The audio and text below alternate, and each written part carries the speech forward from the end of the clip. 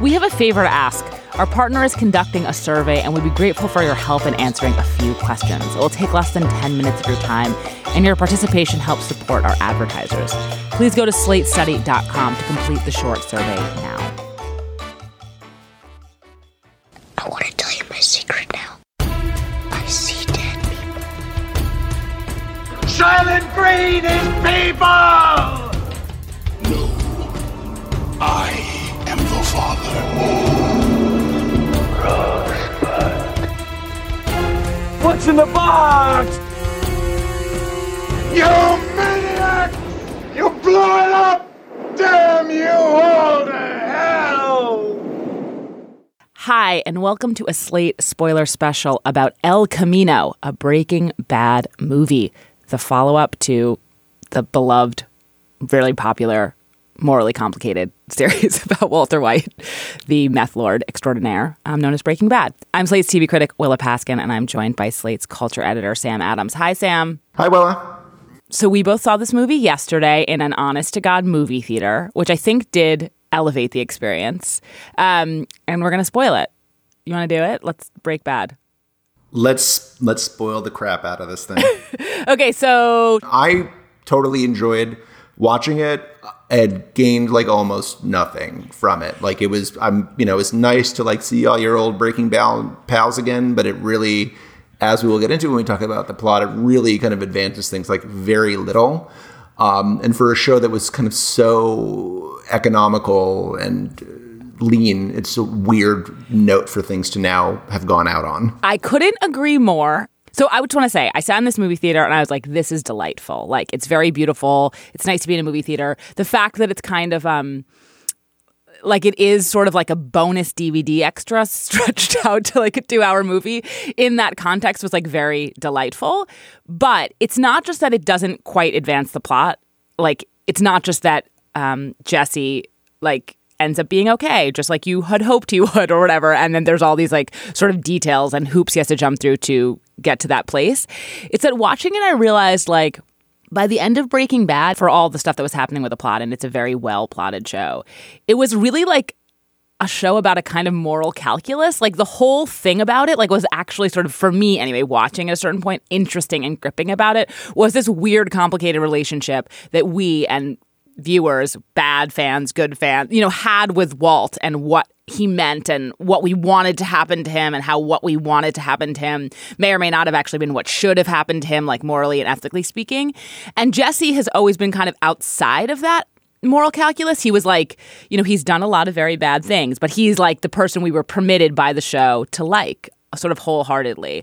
So actually, this movie, El Camino, is not animated by any of these like thorny questions. And in fact, I think it really went out of its way to like make sure he, there's finally a gunfight, as we'll get into. Like they made sure he didn't kill anyone, but really bad guys. Like it's like sort of, it just felt like there wasn't actually so much there. Right. I mean, I had an idea midway through kind of about what El Camino was going to be about, and maybe we'll get into that in future. And this may have been me setting up expectations and then being mad at the thing for not meeting them, but I really thought it was going to kind of advance that moral calculus, and then ultimately it didn't. So let's actually just like talk about the plot of this movie.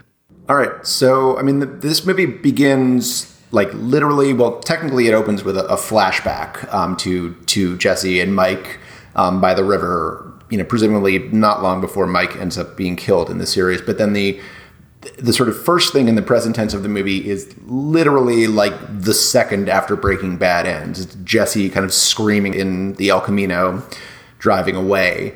And then the movie takes place, I think, maybe over a couple of days or maybe a couple of weeks at most. And it's just about Jesse trying to escape and find a way out of this bad situation that he is still in, despite the fact that Walter has killed the Nazis who were holding him captive.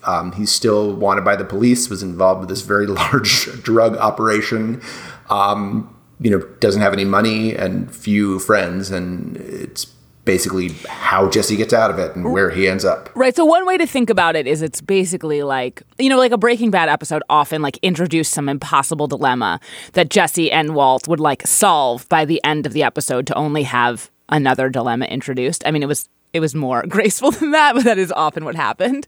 And this feels like a sort of like, it's a similar thing. There's like a number of hurdles that Jesse has to overcome to basically get a new identity and get out of Albuquerque.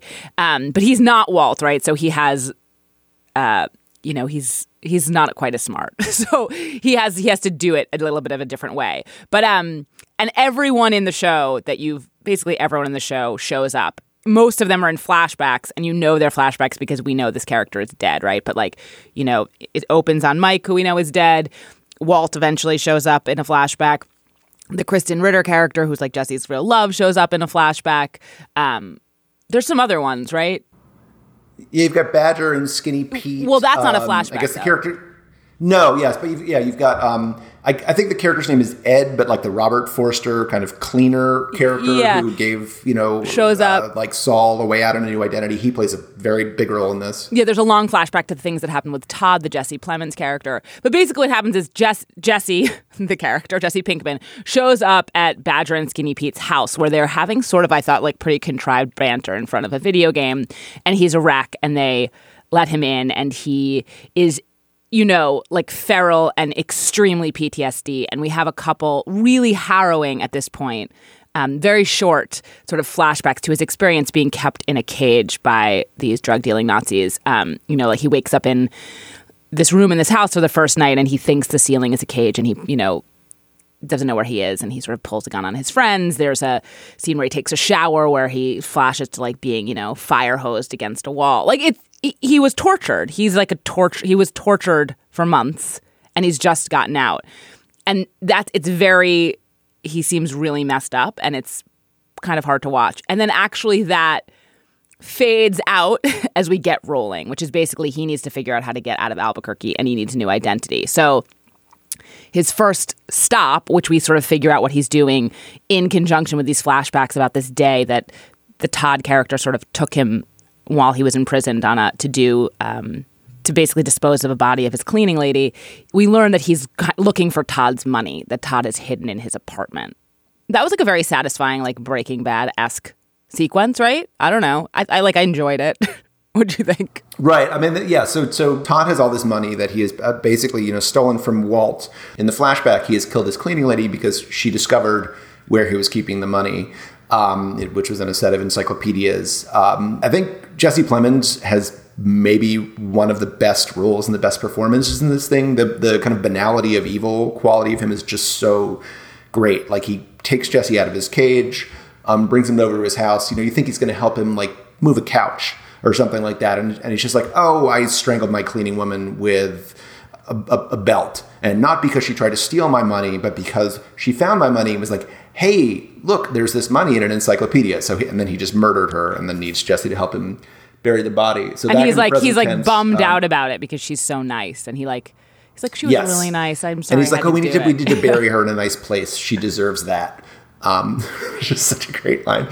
That episode concludes with Todd saying, well, I have a better place to hide it. I know where I'm going to put it where no one can find it. So then there's this whole sequence in the present of Jesse ripping apart this apartment piece by piece, pulling off the molding, going into the walls, etc. There's some kind of overhead shots, like kind of diorama shots of this place just completely torn to shreds. And that's just kind of the most like purely like, oh, we're back in the Breaking Bad groove thing again. It's like Mike taking apart the car to look for the bug on that show. It's just a very that's actually a Better Call Saul sequence, but same idea. Yes, it's just this long sequence of him like ripping stuff apart and looking for stuff. Feels very much like back in a familiar groove. And like when he's finally exhausted and thinks he can't do it anymore, he bangs his head on the fridge and he finally discovers the money.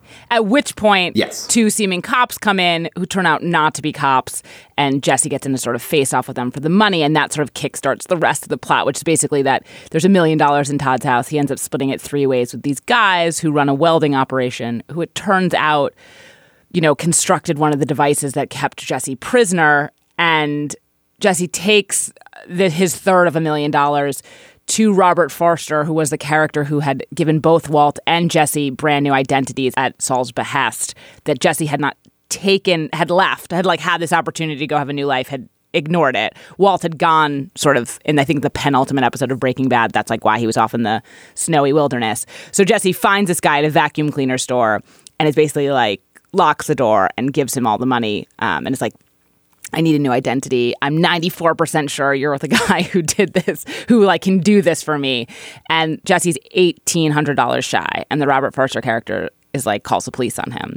So then Jesse basically has to go get another $1,800. So he, again, has like a little, he has some hoop to jump through. This takes a long time, but he like dupes his parents to get a gun. He goes and visits the welding guys. And basically there's this huge shootout where he kills 2 of them. I mean, they're very bad dudes. We've been sort of led not to like them.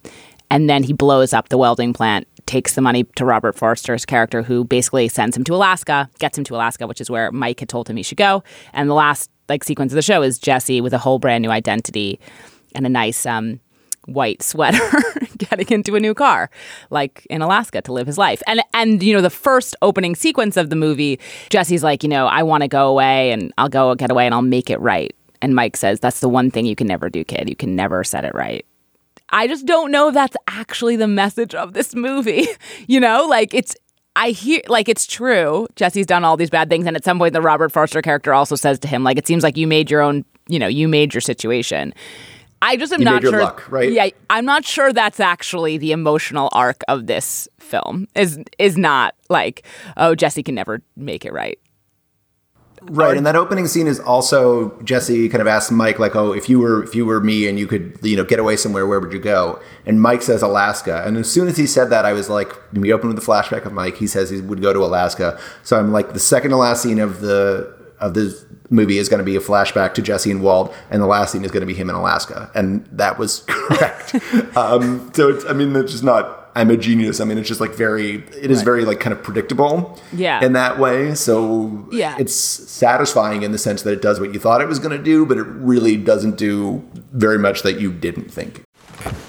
The comfort of your favorite seat is now your comfy car selling command center, thanks to Carvana. It doesn't get any better than this. Your favorite seat's the best spot in the house. Make it even better by entering your license plate or VIN and getting a real offer in minutes.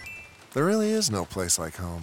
And speaking of home, Carvana will pick up your car from yours after you finalize your offer. Visit Carvana.com or download the app and sell your car from your comfy place. Just to like get a little into this moral stuff. So like compared to Walter White, Jesse Pinkman really is like a good actor. I don't mean like as a thespian. I mean he has values or whatever. He's not as evil as Walt. But he is, of course, like been a partner as a news clip in this says, like the country's largest ever meth ring. And he's done been party to lots of things, including killing someone, which, like in the face, shooting Gail in the face, like which he felt very bad about, but he did do. So I think the position of the project towards Jesse is basically like, we're just allowed to really like Jesse. And I do really like Jesse, but there's a number of moments, like there's a moment when you see in this flashback to him, this days he spent with Todd, and they're out in the desert burying his cleaning lady. And Todd says, I really want to, Todd's like, do you want to say a few words to Jesse? And Jesse's like, no, I didn't know, like Todd's such a maniac. But Todd sends him to get cigarettes.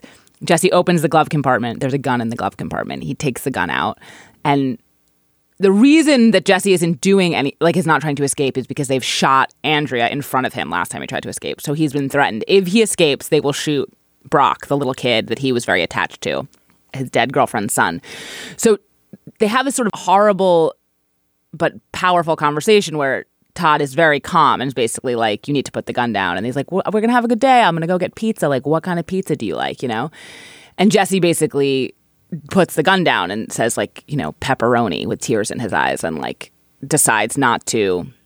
And then we have this repeated in a moment in the present in the house where these 2 guys who he believes are cops show up at Todd's house to keep searching, and they sort of threaten him that there's more cops outside, and like, what does he think is going to happen if he shoots them? He's going to be, but it's more, you get the sense that it's not that he believes them, that his life is going to be ruined if he shoots them. It's just like, he's not a cop killer, as he says. It turns out, by the way, they're not cops, and he shoots them later. But there's all these moments, right, where he's like going away from violence. Like, he can't kill innocent people. But I just, like, it just is very easy, right? It's very facile. It's like Jesse feels horrible. He was a moral person who felt guilty about what he did. He was caged and imprisoned. And now, like, it's fine. Like he's tortured, so we can just not be tortured on his behalf, and we can just be like, go, Jesse, go. Right? Right. And that's exactly the point where I don't know, to what extent to kind of hold this movie accountable for what turned out to be my misreading. But I think I kind of thought the same thing you did. I mean, Jesse did this one thing in Breaking Bad that I don't know if the show ever fully accounted for, which is he killed an innocent man in cold blood. Like he shot Gale in the face. I mean, Gale's and not yes, like he did it to save fully innocent, but yes, I take your point. Like Gale is right. But I mean, he did it to save his friend. It wasn't, self-defense or anything like that. I mean, and he shot him in the face. And I thought, and Gale is one of the people that this movie does not flash back to. And I thought, okay, this is, maybe the one thing left to do is to kind of fully reckon with this. And this is a movie about Jesse deciding that no matter what happens, he's not going to kill anybody ever again. Even though he did just kind of strangle Todd in the finale. And so all this, him not using a gun, him needing the gun for protection, but not being willing to shoot people, even if it means like he could have escaped Todd. He could have killed the fake cops and taken the money. Seemed like, okay, well, this is, he's drawn a moral line here, and the show is kind of finally reckoning with this. And then it, comes up with this kind of contrived shootout where he goes to Robert Forster and he has like almost enough money, but he's like $1,800 short. So he goes back to the fake cops and is like, hey, remember how we agreed to split the money 3 ways? I need $1,800 more. And I'm not going to rob you for it. Like, I'm just coming in and asking for it. And then the welding guy is like, okay, and they've been doing a little coke, with their stolen money. And he says, okay, well, let's do a little shootout, and then Jesse, basically cheats on that. He has 2 guns, so he's holding one on him, and then he shoots him with the other gun that's hidden in his pocket, kills the other fake cop. And then it's like, oh, so he's actually, it's just like killing to like get out of a jam here. And I'm not sure. It's like, what have we learned? I don't know.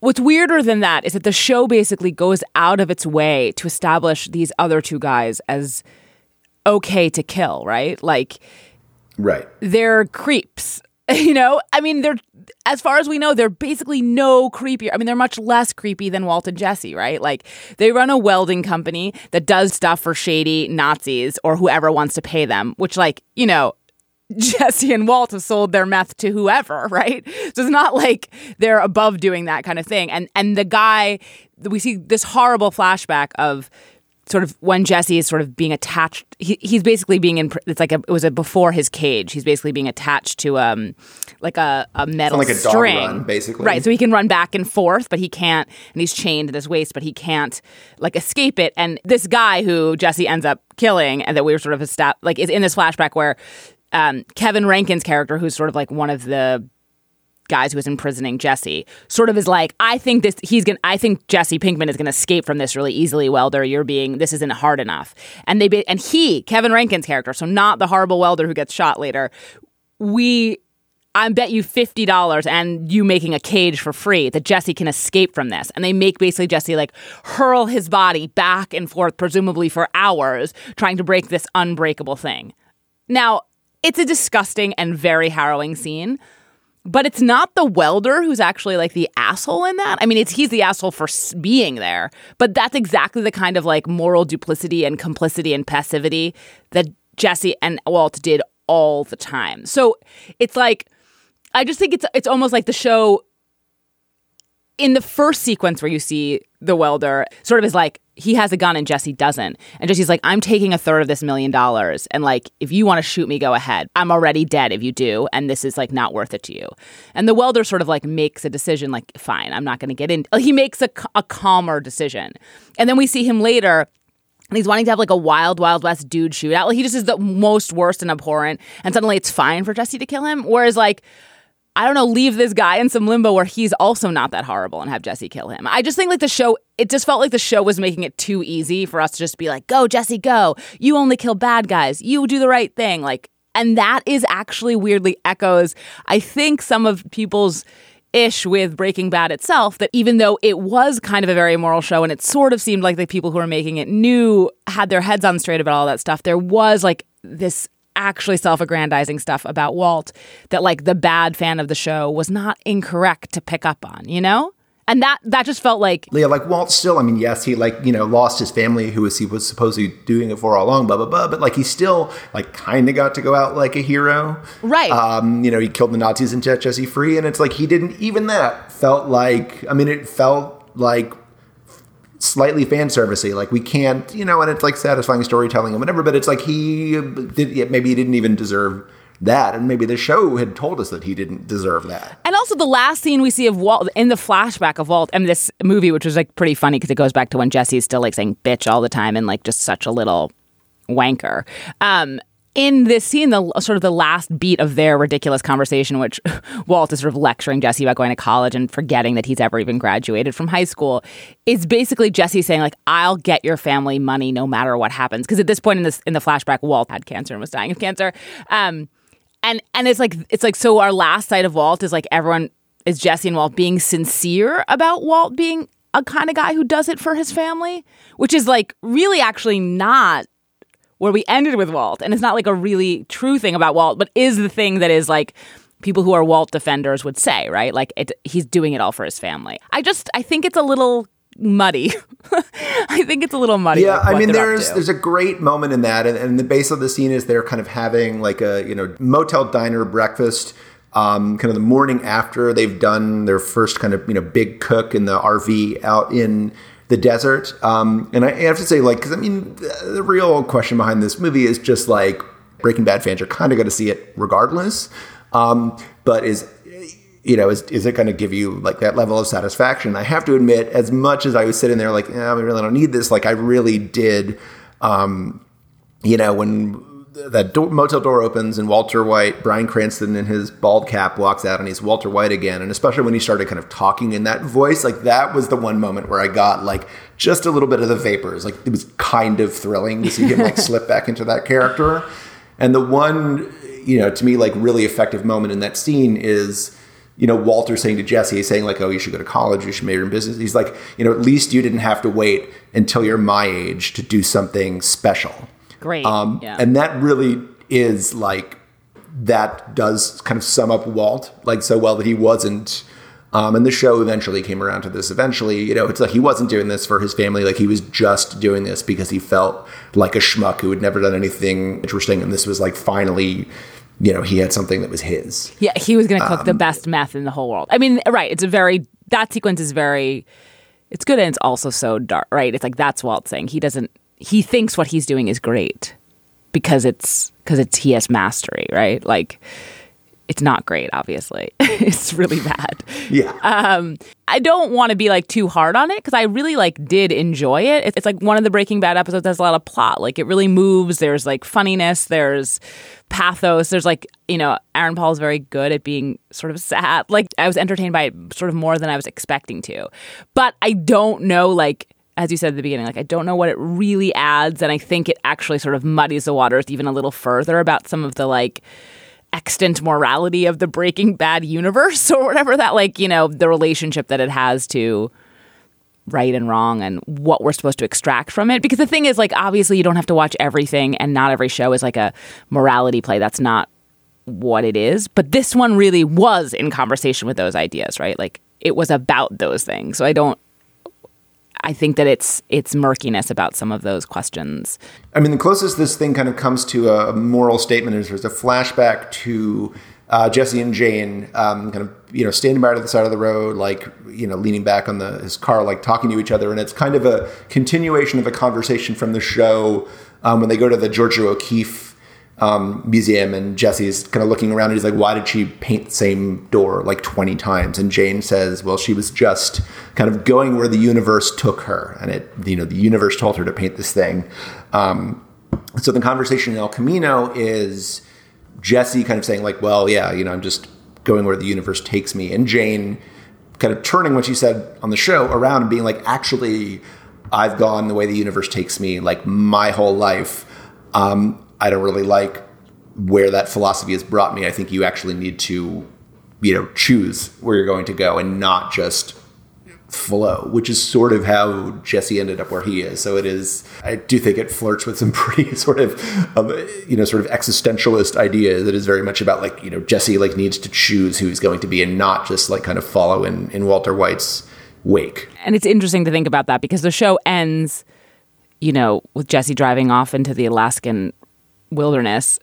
And like, by the way, that means that if they want to make more episodes of television about Jesse, they totally can. But it's like, so the question just becomes, have they actually like foreclosed the possibility of Jesse like doing anything that would be worth making a TV show about, right? Like, is Jesse done doing bad so that he can never like be interesting in that way again? Or are we like 3 years from now when everyone feels like doing it, they're like a Jesse show?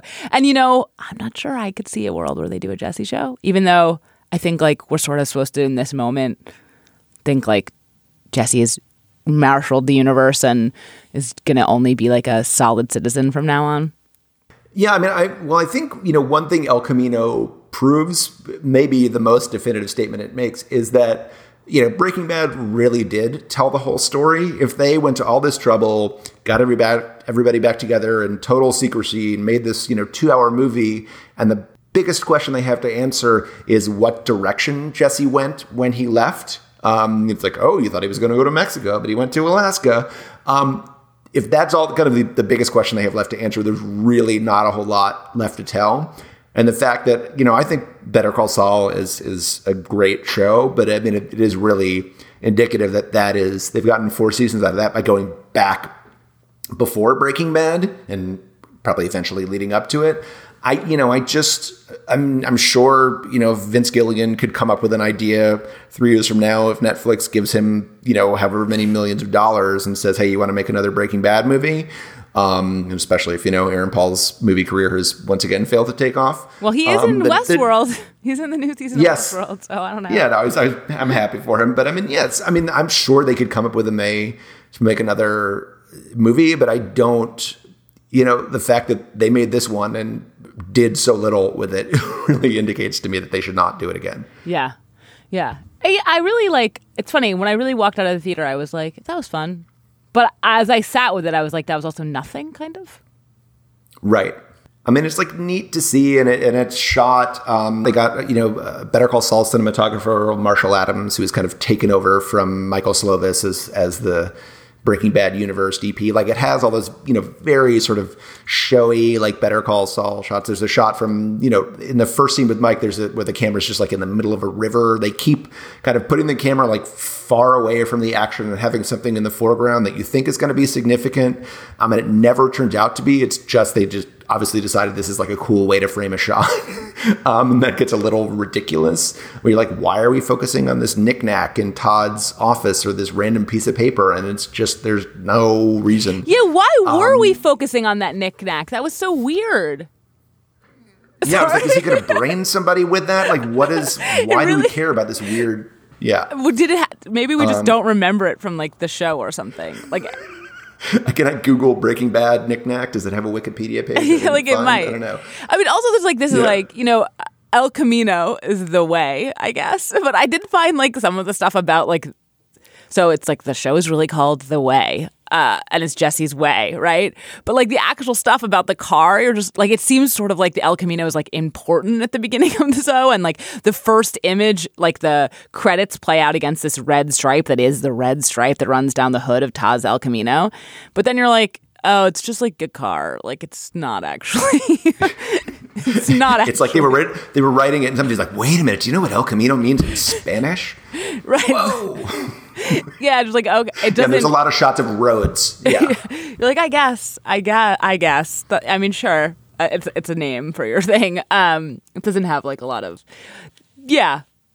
It was very enjoyable. There was lots of enjoyable things about it. It went on like a little long. It is paced in a way like a TV show where all the episodes are like 15 minutes. Like there is this hurdle, there is this hoop, there is this event, and then there's a next one and a next one and a next one. And you're like, if you were trying to put this on Quibi, Right. Right. Yeah. And this will end up 12 on, minute it's going to, it's going in movie theaters. It's going to be on Netflix, and it will eventually end up on FX where the series ended. And I think, if you had shown me this as like 2 or 3 episodes of Breaking Bad, I would have been fine with it. It would not have been as good as the best episodes of Breaking Bad. This is not kind of Ozymandias Redux or something. This would have been a fine Breaking Bad episode. I loved the show. I'm not sad to see more of it.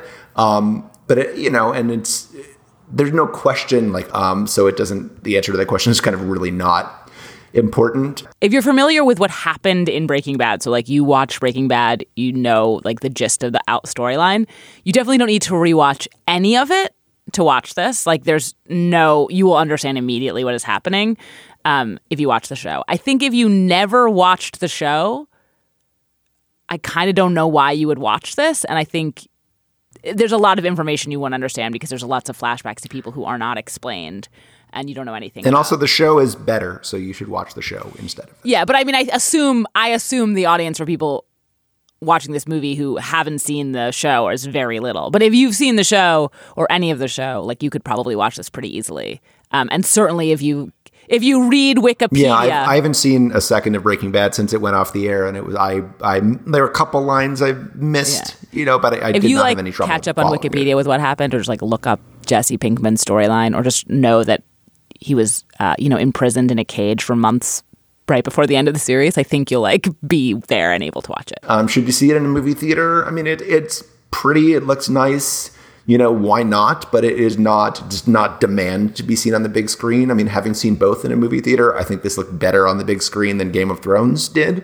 But it's still just, it's kind of a Netflix binge watch. If you, put this on and, made some spaghetti while you were watching it, that would be fine too. It's not really, demand sort of total emotional immersion. So it exists and it's fine and people watch it and the world will keep turning, I guess. Totally.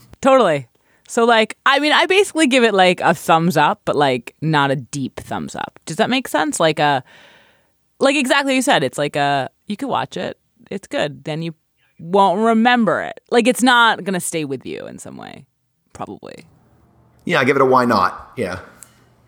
The beginning of it I was like, oh, is this going to stay with me? Because Jesse's so messed up and he's so really traumatized. But they really do I almost wanted the episode to be him hiding out in Albuquerque, trying to find a therapist. Do you know what I mean? Right. If Jesse Pinkman is the most wanted man in Albuquerque, how is he going to get the mental health services that he needs? That is I was let's do that episode. That's what I sort of was imagining what's going to happen. That would have been better for me. But maybe that's what he's going to have to do in Alaska. So. Right. Yeah. I think Alaska has a pretty robust therapy community, so it'll be fine. Totally. So that's it for us. Are basically positive with lots of being negative about El Camino Breaking Bad. Please subscribe to the Slate Spoiler Special podcast feed. And if you like the show, please rate and review it in the Apple Podcast Store or wherever you get your podcasts. If you have any suggestions for movies or TV shows we should spoil, or if you have any other feedback you'd like to share, please send it to spoilers@slate.com. Our audio engineer is Merritt Jacob, and our producer is Rosemary Belson. For Willa Paskin and Sam Adams, thanks very much for listening. We'll see you next time.